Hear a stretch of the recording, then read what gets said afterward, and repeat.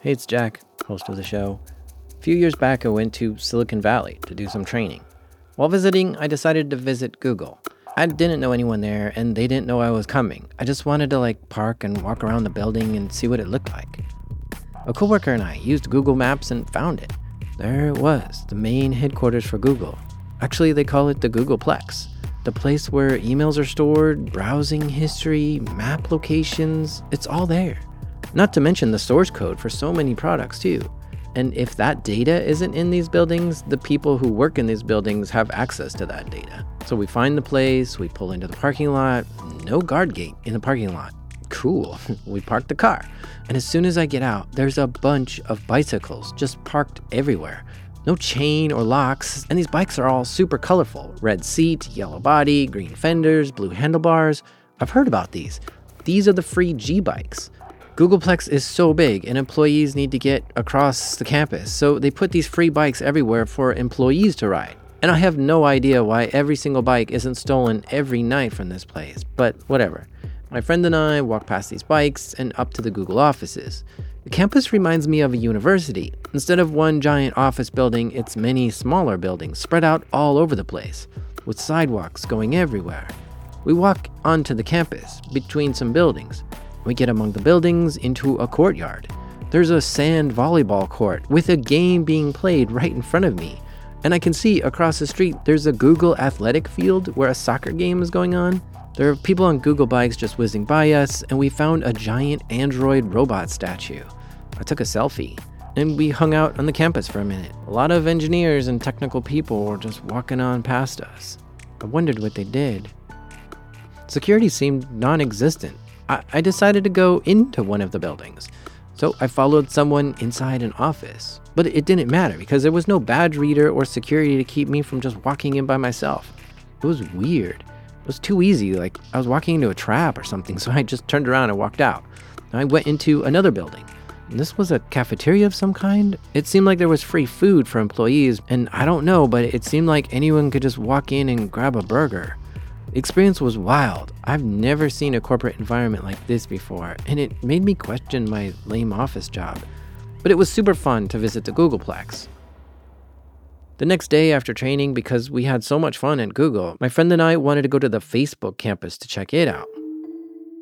Google Maps made it look like the campus was in a similar style, 11 buildings all spread out with a central courtyard and sidewalks everywhere. We cruise on into the parking lot.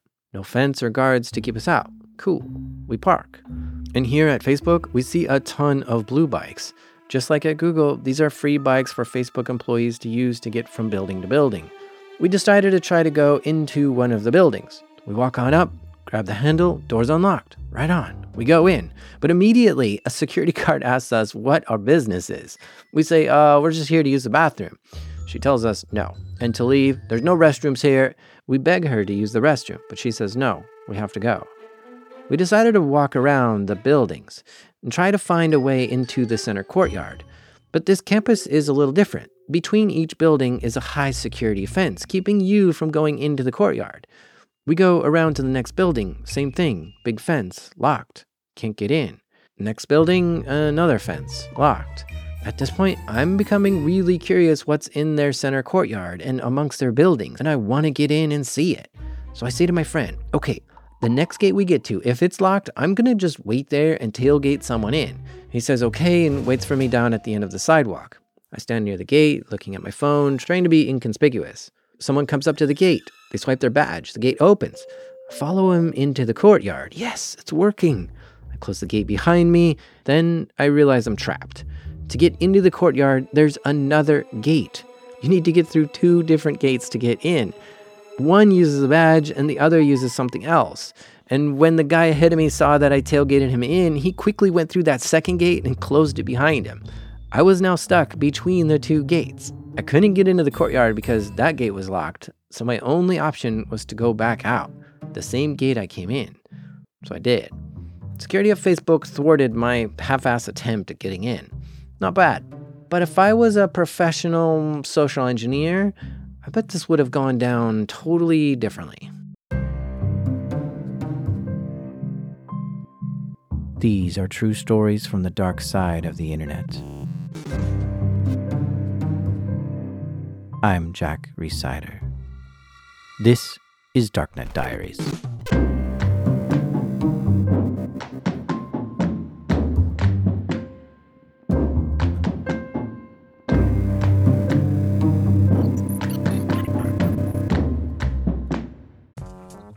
Support for this show comes from Varonis. Guess how many files the average employee can access on their first day of work? 17 million. And most of them they never use. Those files are what these ransomware gangs steal and hold hostage, because companies will pay to get that back. That's why ransomware is such a threat. The blast radius is huge, 17 million files? There's so much valuable data that's easy to get and they can make money from. Do you wonder what your company's ransomware blast radius is? Varonis does a free cyber resilience assessment and tells you how many important files a compromised user could steal and whether anything would beep if they did, and a whole lot more. They actually do all the work, show you where the data is open to, if anyone is using it, and what you can do to lock it down before attackers get inside. They also can detect behavior that looks like ransomware and stop it automatically. You can even get a break on your cyber insurance. If you want to learn more, visit varonis.com/dark. That's spelled VARONIS, varonis.com/dark. Support for this episode comes from Oracle for Startups. I think I have to buy a new phone this week. This one I have is running out of space, and it's just too slow for my modern usage. But I wonder if startup companies have this same problem, where they start out with some cool new technology to run their business, but over time it starts to slow down, and their underlying architecture just can't handle big customers, large spikes, or the growth that they hope to have. How does a startup find technology that can grow with them? Well, Oracle has this startup partnership. It's cleverly called Oracle for Startups. The idea is, even though you're a startup, you can tap into the cloud computing power, expertise, and connections of a big dog like Oracle. You get free cloud credits and 70% off their cloud services. Plus, with multi-cloud support and no vendor lock-in, you build this any way you want. Now you aren't frustrated, and you've got the power to scale, and you're free to go after your dream customers. Don't stay stuck. Go check out oracle.com/go-to/darknet. Today, we're going to hear from a social engineer named Jack Hyde. So my name is Jack Hyde, and I am a physical penetration tester and social engineer. I work with a red team of technical hackers, and I gain physical access to buildings so that we can use that access to exploit their, maybe it's personal information we're after, or credit cards, stuff we shouldn't get our hands on. Yep, you got it. Jack Hyde is going to share a story with us about how she broke into a building. And I always think it's fun to tag along with these kind of stories and listen to what their job is like. So Jack Hyde is her hacker name, you could say. Kind of like a play on the whole Dr. Jekyll and Mr. Hyde story. One person, but two different personalities. But Jack wasn't always doing this kind of work. So I actually was introduced to this line of work while I was working as a journalist. I studied journalism in Dallas, and I got involved with the Dallas hackers community because they were making some waves. And I was introduced to the concept of penetration testing first. And then a friend told me about physical penetration testing. And I was like, you get to break into buildings for a living? That's crazy. And he was like, yeah, well, I don't particularly like to do it. Like it's nerve-wracking, and I have to lie to people, and it's just all kind of scary. And I said, well, if you get a job you don't want, I would love to try my hand at it. And I was kind of joking, half joking. And he was like, oh, if you really mean it, I think I could probably get you on some jobs. And I was like, oh man, okay. So a security assessment company offered Jack a contractor assignment to try to physically break into a building that they had permission to test the security on. I went in to do this test, and I got in on my first try, which was wild to me at the time because a secure facility is secure, right? And that became clear to me that wasn't always the case. So I got in, and I got back out to my car, and I called my friend back, and I was like, I need more of this in my life. I am addicted. I've been doing this for 3 or 4 years now. Uh, But the thing that surprises me about that story is that you basically did it without any real security or any real training at all to know how to do this. Is that how I Well, that is correct. I am an APT, my friends, with no training. What makes you feel like you have what it takes to do this, or what it does it take to do this? That is a really interesting question. So, in order to do physical penetration testing or social engineering, I think the biggest quality a person has to have is confidence that you can do it. I can break into that building. I can convincingly lie to someone because if you are not confident, that comes off in the way you hold yourself and the way your voice sounds. It becomes unconvincing to other people if you don't believe it yourself. So I think my time in theater and my time in journalism, learning how to talk to people, learning what questions to ask, how to put people at ease, that probably is what set me up for a successful career in physical penetration testing and social engineering. Actually, I've heard this before. Jack said she had a background in theater as well as journalism, and other penetration testers have told me to get good at social engineering, take an improv class or an acting class, because there they'll teach you how to become someone else and be convincing. You'll learn how to react to really zany situations and be able to get through it cool and calm. So yeah, acting does play a big part in sneaking into places. Now, if you couldn't tell, Jack is female, and she sometimes uses this to her advantage while doing these social engineering missions. She also uses different costumes. Yeah. So I have several different disguises that I can switch out my appearance relatively quickly on site if I need to. So I have wigs, I have glasses, I have different changes of clothes, things that I will be able to remove and apply quickly, different types of makeup, and maybe like a prosthetic um, mole or something along those lines. But my favorite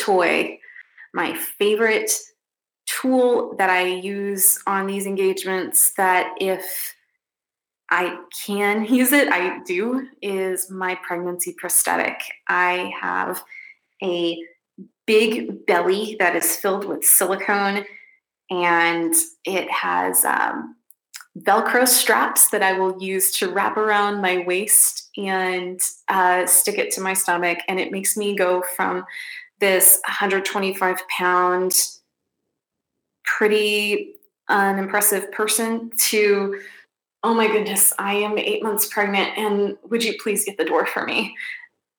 And when I have that option and I do use it, it works 100% of the time. Oh my gosh, that's so evil. Now I see why she's Jack Hyde. Dr. Jekyll is a good person, but Mr. Hyde is sometimes shockingly evil. I mean, can you imagine seeing a woman who's 8 months pregnant coming down the hallway holding her back and her belly, asking you to kindly hold open the door, and you just close it in her face and say, "Badge in like everyone else, lady." It's like, what are we supposed to do in these situations? One of the things that I think most pregnant women or men who have had pregnant women in their lives have experienced is pregnancy brain. And so I can pretend like, oh man, I'm feeling foggy, pregnancy brain. I've forgotten my badge, or I've forgotten this piece of information. Oh my goodness, can you believe I cannot remember my password? And people are very sympathetic to that. And again, it's exploiting the human factor. People are very eager to help people who are in distress, not just pregnant women, but older people or somebody who is either disabled, or maybe they're temporarily injured and they have a cast, or they're in a wheelchair or something along those lines. We want to be helpful people. And that's what a lot of bad guys take advantage of. You have these scams against older folks all the time who get calls supposedly from their grandkids. Grandma, I'm in jail, or Grandpa, I'm in the hospital, I need money. And that's what we try to emulate, is this malicious actor who doesn't care about people's feelings. They're just in it for themselves. It's true. A lot of scam artists do target the weak and elderly people who have no chance against them. It's evil and sick. Okay, so I'm properly freaked out now already by Jack. I'm confident that she's evil enough to do something crazy to get into any building. So let's go along with her on a mission: a physical penetration test, a social engineering engagement, a red team assessment. We were hired to do a physical or international manufacturing business. The way a lot of companies do their headquarters is they'll have a headquarters in different countries if they're an international corporation. And so this particular headquarters was in a Spanish speaking country, and it was where we were hired to do this physical. It was a Spanish speaking country, and I do not speak Spanish. And so when I heard that there was a physical component to this test and they wanted us to plan a rogue device, I was like, okay, we got to bring Carl on. Carl not only focuses on the rogue devices and drop boxes, as we called them at the time, but he is also a Spanish speaker. At least a little bit, not to get by, which is what was necessary for this one. I'm Carl. I basically do the hardware and our rogue device side. So Jack essentially gets me into the building, and then I install the devices. And so we've been on several of these little trips together now, and it's been a good time. And so the story we're about to recite is one of my actual first physicals, and so there's a certain aspect to the emotion of that. And when you're used to being a nerd behind a computer for so long, then you're out in front of the adversary, it's a little different. So the objective is to break into this manufacturing plant in a Spanish-speaking country, plant a rogue device so that they can try to use it to hack into the company and then get out. They have permission from the head of security to conduct this intrusion, which is to assess the security of the facility. The team consists of Jack Hyde and Carl.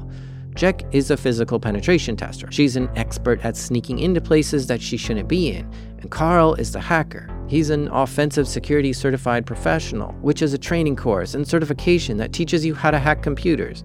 He's a coder, and he knows his way around operating systems really well. But most of all, Carl has a real passion for computers and breaking into stuff. So the two together make a very dangerous pair. So when we get a client, the first thing I want is an address of the building that they want tested. And then the first place I go after that is Google Maps. I am looking at this from bird's eye view, satellite images. I'm looking at it from the street view. I want to know everything I can just looking at the building from the outside. And what I found looking at this building on Google Maps was that there was basically a fence or a wall surrounding the thing. It was not just any fence, it was actually a palisade style fence with like this curved top and this like three-pronged, very aggressive topper. There were two entrances to get into this building, one for trucks and deliveries, and the other was for workers. From Google Maps, she could see that these two entrances had a guard shack right next to the entrance, which would watch that everyone used their badge to get into the turnstile and into the building. This was a pretty aggressive security situation where there was pretty intimidating fence, there was a guard checkpoint, and I found photos of the badge readers online because people post everything on social media. And so I knew what kind of badge system they were using. Jack's first thought was, okay, maybe they can find a nearby coffee shop, see somebody with the badge to this place, bump into them casually, clone the badge in the process, and then walk away. But when she started getting the badge cloning devices together, she had second thoughts. This stuff looks kind of intimidating, and you don't want to be carrying it through airport security in countries where things might not be as safe as they are here in the US. So unfortunately, bringing my badge cloning equipment wasn't an option for this particular job. And so we were going to have to figure out, we're like, okay, maybe there's a way that we could like jump over this fence. Maybe if we found like a tree or a dark spot, it didn't seem particularly well lit at night. And so I was like, okay, maybe jumping this thing might be an option. It wasn't concertina wire, and we both are relatively physically fit people, and so we were kind of playing with that idea, and we were like, okay, that's definitely an option. Jack and Carl did some more passive reconnaissance and decided to fly to the location to try to find a way in. They arrive and decide to scope out the place from a distance to see if they could find any weak spots in security where they could just sneak into the building. When we got there, though, we performed on-site reconnaissance. And when we got there, we realized that there were like 3 guard booths around the facility, and they were all manned 24/7. On top of that, there was like a police watch that did rounds around this facility and the neighborhood around it at night. And so that we knew right away, we're like, okay, there's no way we're jumping this fence. It's just not gonna happen. Okay. The manufacturing company seems to have their security in order. Lots of cameras and guards and fences and turnstiles and only 2 entry points. Gosh, this is going to be hard. Walking in off the street doesn't seem to be an option here. And you're not going to get in this building without a badge. And if you try to go up and lie to the guard who may not even speak your language and you get caught, the whole engagement is blown. And potentially face angry law enforcement officers and guards whose language we don't speak. Or they can use a completely different strategy to get into this place. So we started looking at our options, and this was kind of the plan B that we had been building up before we got in country, that we were going to lean back on if we decided that like a more covert infiltration wasn't going to be an option. And so when I was doing reconnaissance, I looked at a lot of social media accounts. I looked at LinkedIn and Facebook, and Instagram is a big one, and just plain Googling your company and the country it's in. And what I'm looking for is a mark. In social engineering lingo, a mark is the victim person, a person who you think is just gullible enough to be tricked into doing something for you. Jack is going to do a bamboozle on someone, and she needs to find that perfect victim. She's going to places like LinkedIn and seeing what people are into. She's looking for people who might be somehow eager for acceptance, or they show a lot of vanity, or maybe there's just somebody who's really greedy. If Jack can find someone like this, she can try to trick them into doing work for her. And after researching this long enough, she found someone, a mark, who she chose because of their idealism. So this person had single-handedly put together a coalition of their coworkers and started up a food bank. And he convinced them to not only volunteer at this food bank, but donate their time and resources to help building it up. And they'd become a movement in their community to help feed the hungry. And that became where I focused my attention on these people. I think I just saw Jack turn into Mr. Hyde. She's choosing the people who set up a charity as her mark. She's planning on exploiting their caring and good-hearted natures so she can get into this building. Ooh, that's evil. So we built up this pretext that I was a woman named Bridget and Carl was this guy named Ted, and we were both involved in the department of our company back at the headquarters in the United States. And what we did was we put a phishing email with a domain that looked a lot like our target company's domain. Instead of targetcompany.com, it was targetcompany-communityresources.com. And then Bridget and Ted, these 2 fake people, kind of went back and forth talking to each other, talking about this conference that was going on in that country for our company. And we were talking back and forth as if we were going to this conference. Hey, Ted, are you going to that conference in November? And he was like, yeah, the whole family's coming. Well, we're looking forward to it. I'll see you there.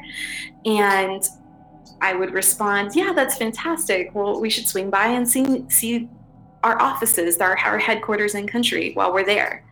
And he says, yeah, that sounds like a fantastic idea. Actually, there's a team there that put together a food bank that I would really love to meet. So now Jack is acting like Bridget and Carl is acting like Ted, and they are both acting like they help with charitable activities from the corporate office in these emails. But so far these emails have only gone back and forth between Jack and Carl. This is just to build up the pretext. See, a pretext is a cloak. It's a disguise that hides who you really are. And it has to be believable. So by sending emails back and forth between them, it builds this up. Because they are about to forward the whole email chain to the Mark. So I said, the day before we were planning this breach, hey Ted, have you reached out to that team yet? Because you speak Spanish and I thought you were going to go ahead and see if we can maybe go meet these awesome people who created this awesome food bank program. And Ted goes, oh, dang, I hope we aren't too late. We're not in the country for very much longer. And so he puts together this fish in Spanish and he goes, hey, my name's Ted. I'm a project manager based out of the headquarters for our company in the States. And I heard about the inspiring work you're doing and we're really proud. Put in a line to the extent of, if you can't feed 100 people, just feed just one, from Mother Teresa. And that really connects to, it's a good sentiment in any case, but it really brought the entire fish together. And it just sits there nicely at the bottom of the email and just, it's like putting the bow on top of the present. And that's essentially the picture that we were trying to paint. Is we're very interested in this food bank. And we were similar-minded individuals that had a similar goal of community outreach, and we were interested in seeing the location there. Okay, honestly, would you fall for this? We often shame people who fall for phishing scams, and we say things like, I would never fall for something like that. But imagine if you had poured your heart into starting something, and now some big-time people are contacting you, wanting to meet.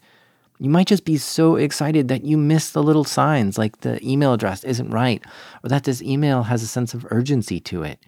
We're all a little narcissistic, and we want others to appreciate the work we do.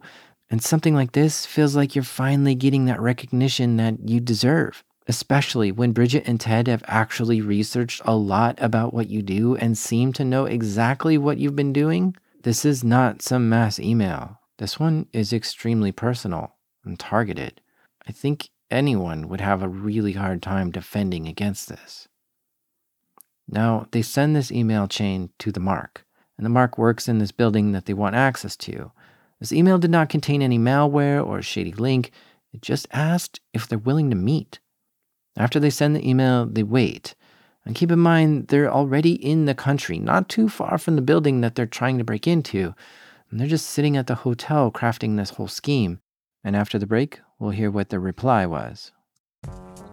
This episode is brought to you by the Jordan Harbinger podcast. Here's a clip from one of his episodes. You're about to hear a preview of The Jordan Harbinger Show, where I speak with the infamous Firefest's Billy McFarland from inside federal prison, where he's serving 6 years for fraud and on the hook for $26 million in restitution. This call is from William McFarland, an inmate at a federal prison. Is this the new Billy that we're hearing, or are you the same Billy that tried to pull off the Fire Festival? When I think about the mistakes that were made and what happened, there's no way I can just describe it other than what the f*** was I thinking? I was wrong, and I hope now that I can in some small way make a positive impact. Once you knew that the festival wasn't going to go as planned, why didn't you call it off? So a lot of people don't know, but the decision to cancel the festival was made when I was told that 3 people had died at the event.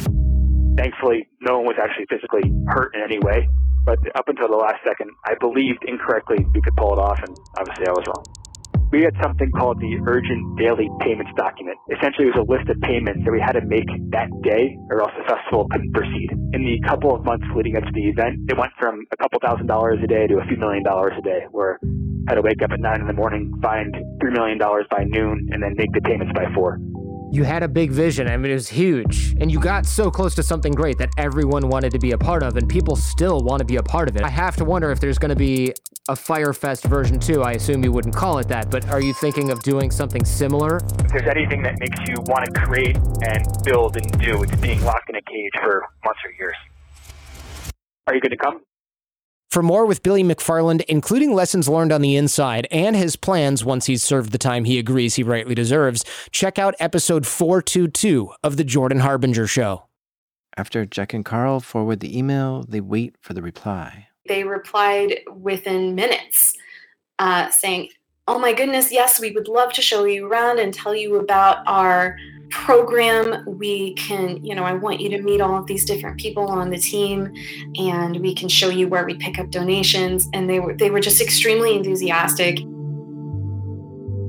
This was exactly what Jack and Carl were hoping for. They couldn't sneak into the building, but now they've got someone inside inviting them in and willing to show them around.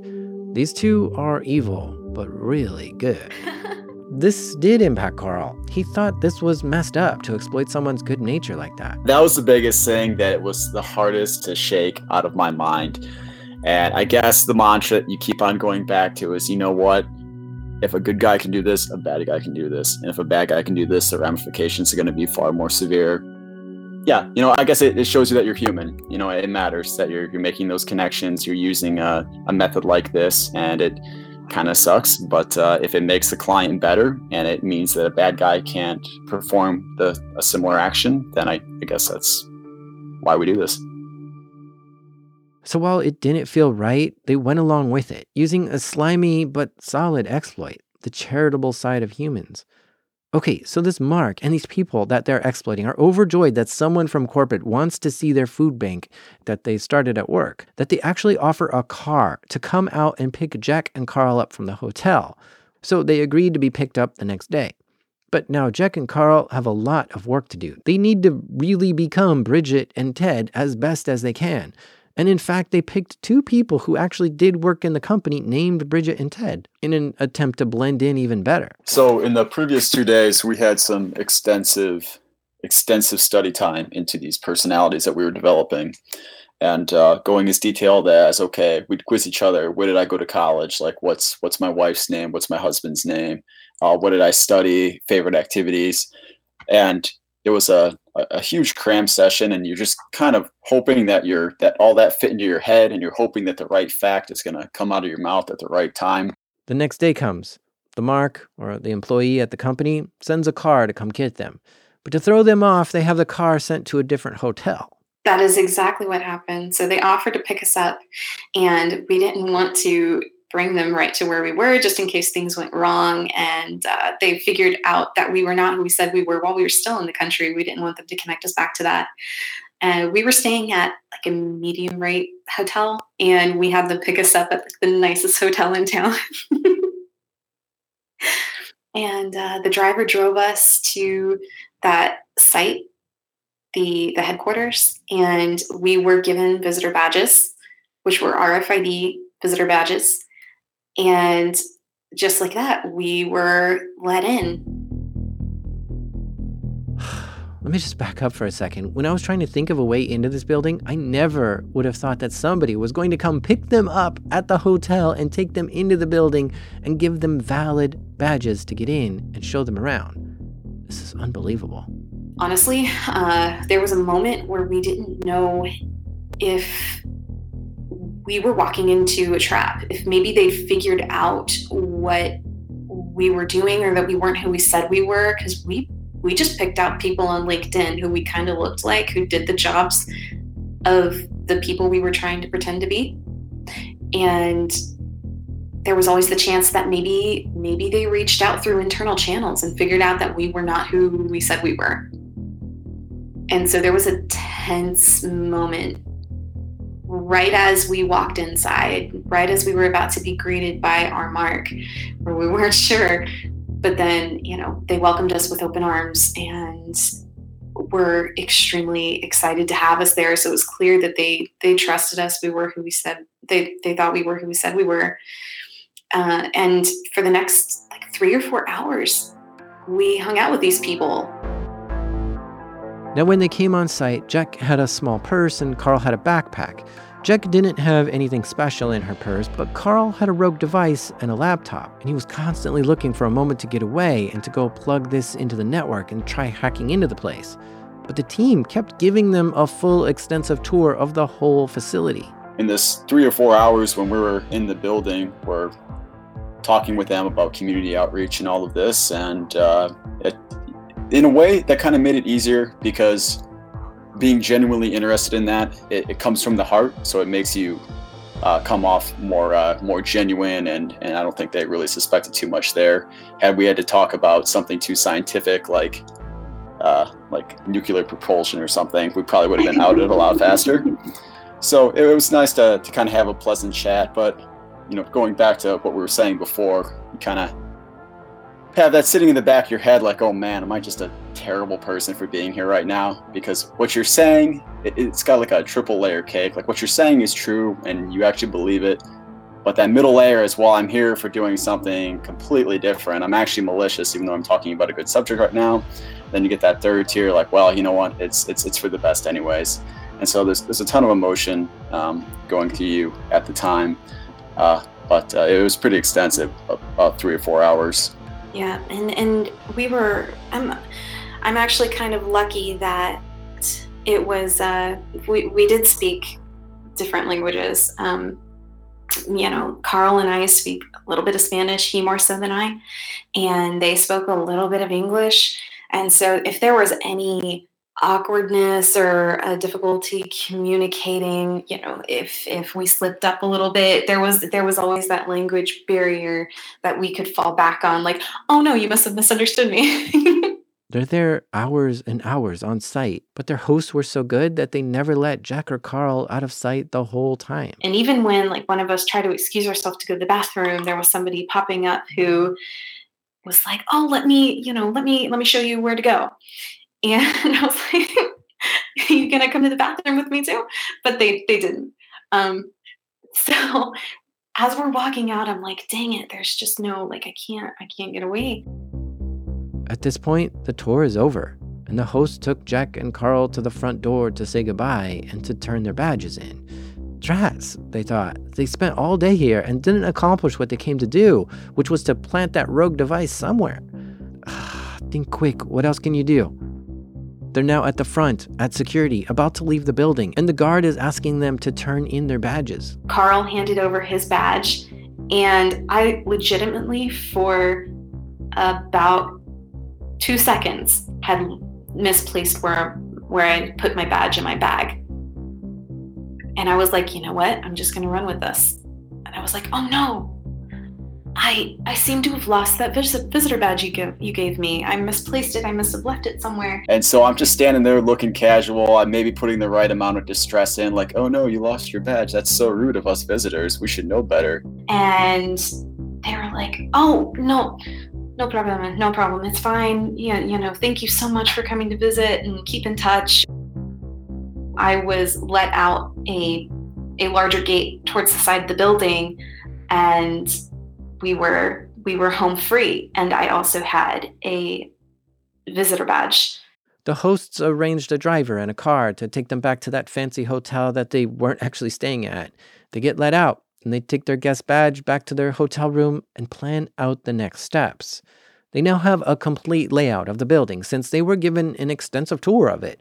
They know their way around pretty well now, and they have a badge that will let them in through the courtyard gate and through the turnstile and into the building. They also know the itinerary of the host that gave them the tour and know exactly when they'd be tied up the next day. So they waited until the next day to revisit the site, this time unchaperoned. We were able to return around mid-morning when they had mentioned they were going to be in meetings all day. They both arrive at the building and walk up to the turnstile, and they know that when you swipe it, one person's allowed through the turnstile, which kind of makes it impossible to tailgate someone. Well, I think when we did that at the time, I think there was either nobody in the booth or they weren't looking the right way. So I know that I was super nervous about this. And I went through and I used the badge first. Carl gets in. He turns around and hands the badge back to Jack. She swipes it and she gets in. Now they're both in. No problem. They did not have a one swipe, one entry protocol with their badge readers. So we were both able to get in with the same card by just passing it back through the turnstile. So now their only objective here is to plant that rogue device in the network and leave. this rogue device is like a Dropbox. It has a way for Carl to access it from outside the building and to get into it. And if that device is on a good network port, this would allow him to try hacking into the network all night long safely from his hotel or from anywhere in the world. He just needs to find a good spot to stick it. From our tour the day before, we had noticed that there were some conference rooms. They were fully occupied and we couldn't get away from our host anyways. But this next day, because fortunately there were extensive meetings, a lot of these conference rooms were empty. Jack and Carl pop into one of the conference rooms and close the door.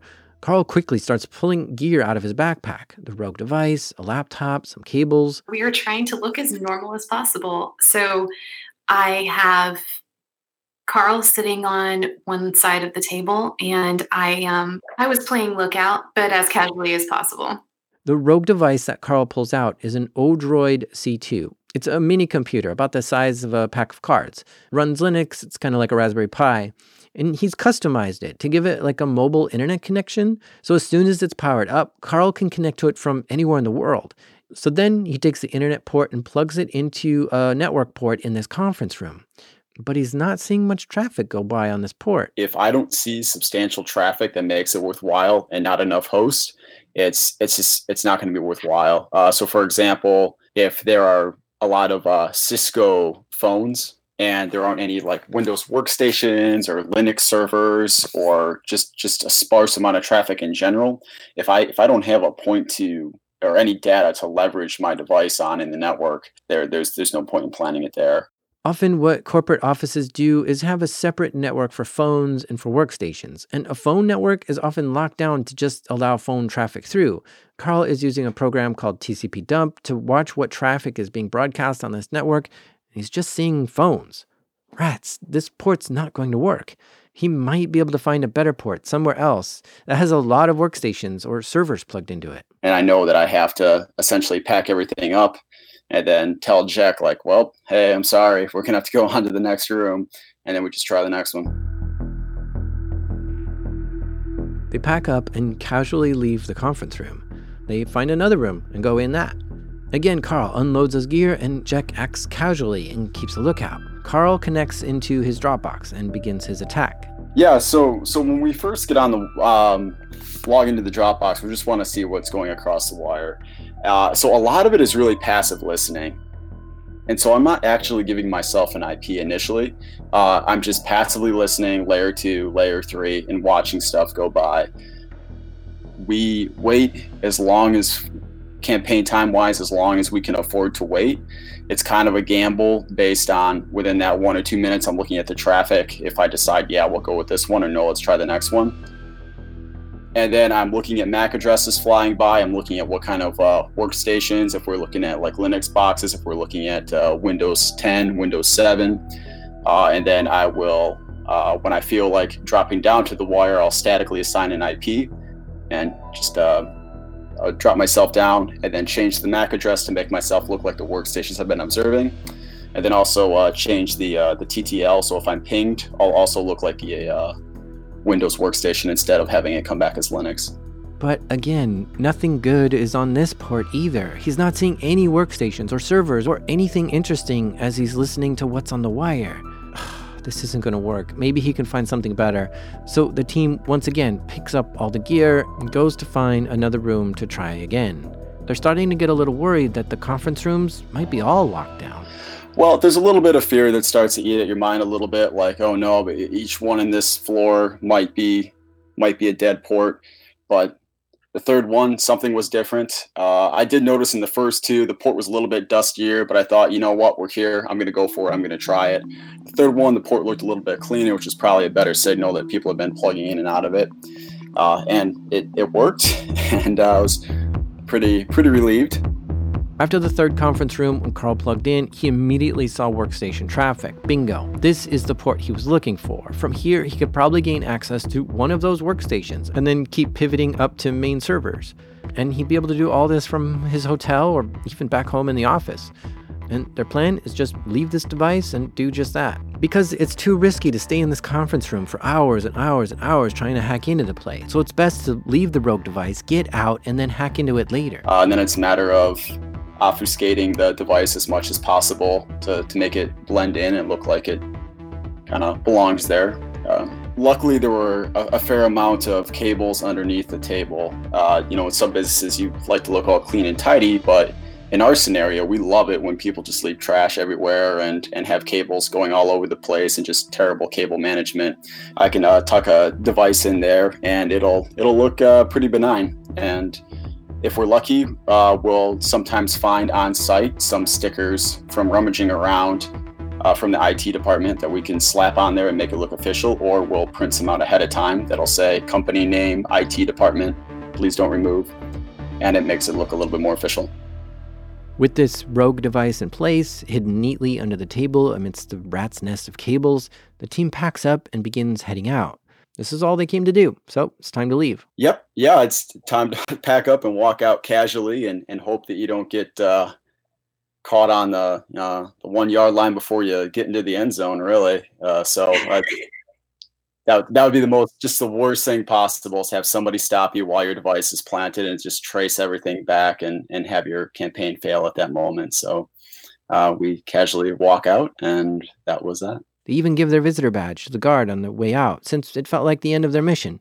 And at this point, they had an Uber come pick them up and drive them back to the hotel with a feeling of accomplishment. Well, it's a feeling of success as far as, the time that I was given to build this device. The device works. The time I was given to research this location, that's paid off. The trust put into me and the client to perform this in their interest and perform a service, that's worked. So I guess it's a relief of, whatever we can do remotely to this device, that will be what it will be. But as far as the physical goes, we've earned what was spent to bring us here, and we've kind of upheld our end of the bargain. And so that feels good, and especially being my first physical and not being very used to twisting people and creating the mirage and all of that, it kind of felt good to not be arrested in a foreign country in my first attempt. We were in the car afterwards, and I'm feeling the rush. I'm like, yes, we did it. I feel good about this. Like we got our teammates back home the access that they need. And I look over at Carl, and he's just got his head in his hands. I was like, what's wrong? And he was like, those poor people. That really kind of weighed heavily on me. Oh, man, our hosts were so gracious and they were so passionate about their project that it felt bad that underneath it all, we were essentially lying to them about our purpose there. And that's something that, even with X amount of rationale, it's an inescapable feeling. It was kind of a wake-up call moment for me. I was like, I knew what we were doing was not great. But I'm glad that he, recalled me to that, because I've been doing this for so long. I sometimes can lose sight of that, and he keeps me grounded. But and that was exactly what I told him was, look, we are pretend bad guys, and there are real bad guys out there. So we can feel bad about this. That's fine. But we're a vaccination, and shots suck. Using the rogue device, the team did find more vulnerabilities in this network, which got them domain administrator access into the network. So even though it's current year, sometimes people still have unencrypted credentials flying around their network. And so with sufficient amount of monitoring on the wire, credentials were recovered that allowed us to pivot into multiple systems. And then we eventually escalated up to DA, and we were able to extract all of the valuable information that you're looking for in a situation like this, as far as credit cards and PCI and all of that. So all within a few days of recon and a few days of actual exploitation, this team successfully got in, put their rogue device in, and gained full access to the network. Incredible.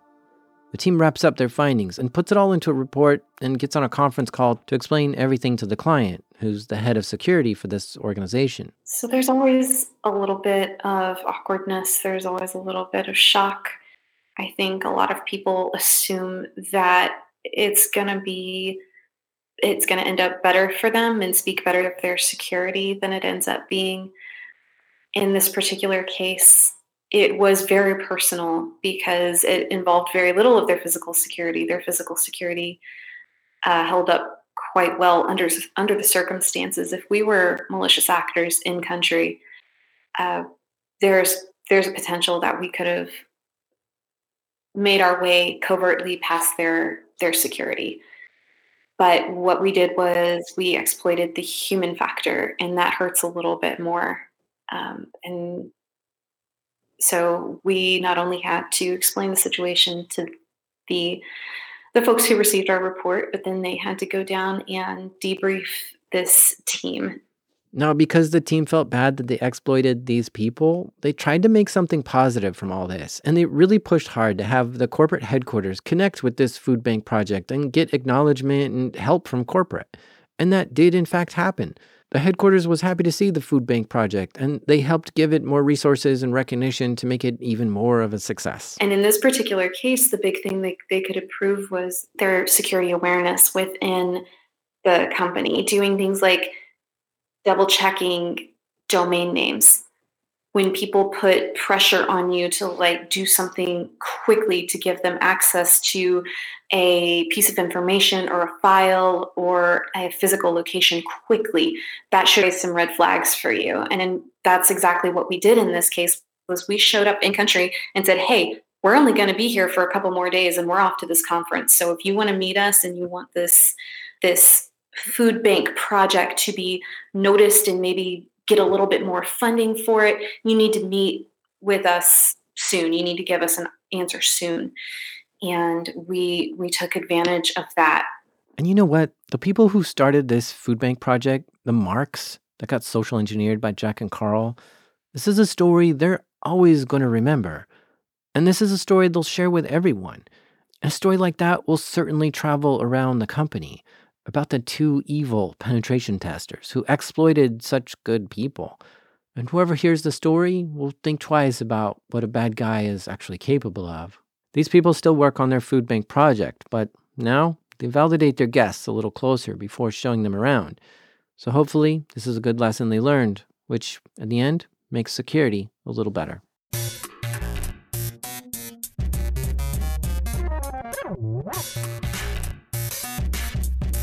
You've been listening to Darknet Diaries. A big thanks to Jack Hyde and Carl for sharing this amazing story with us. You can follow Jack on Twitter. Her handle there is HYDENS33K. Oh, and about this podcast, I'm about to rebrand this whole thing.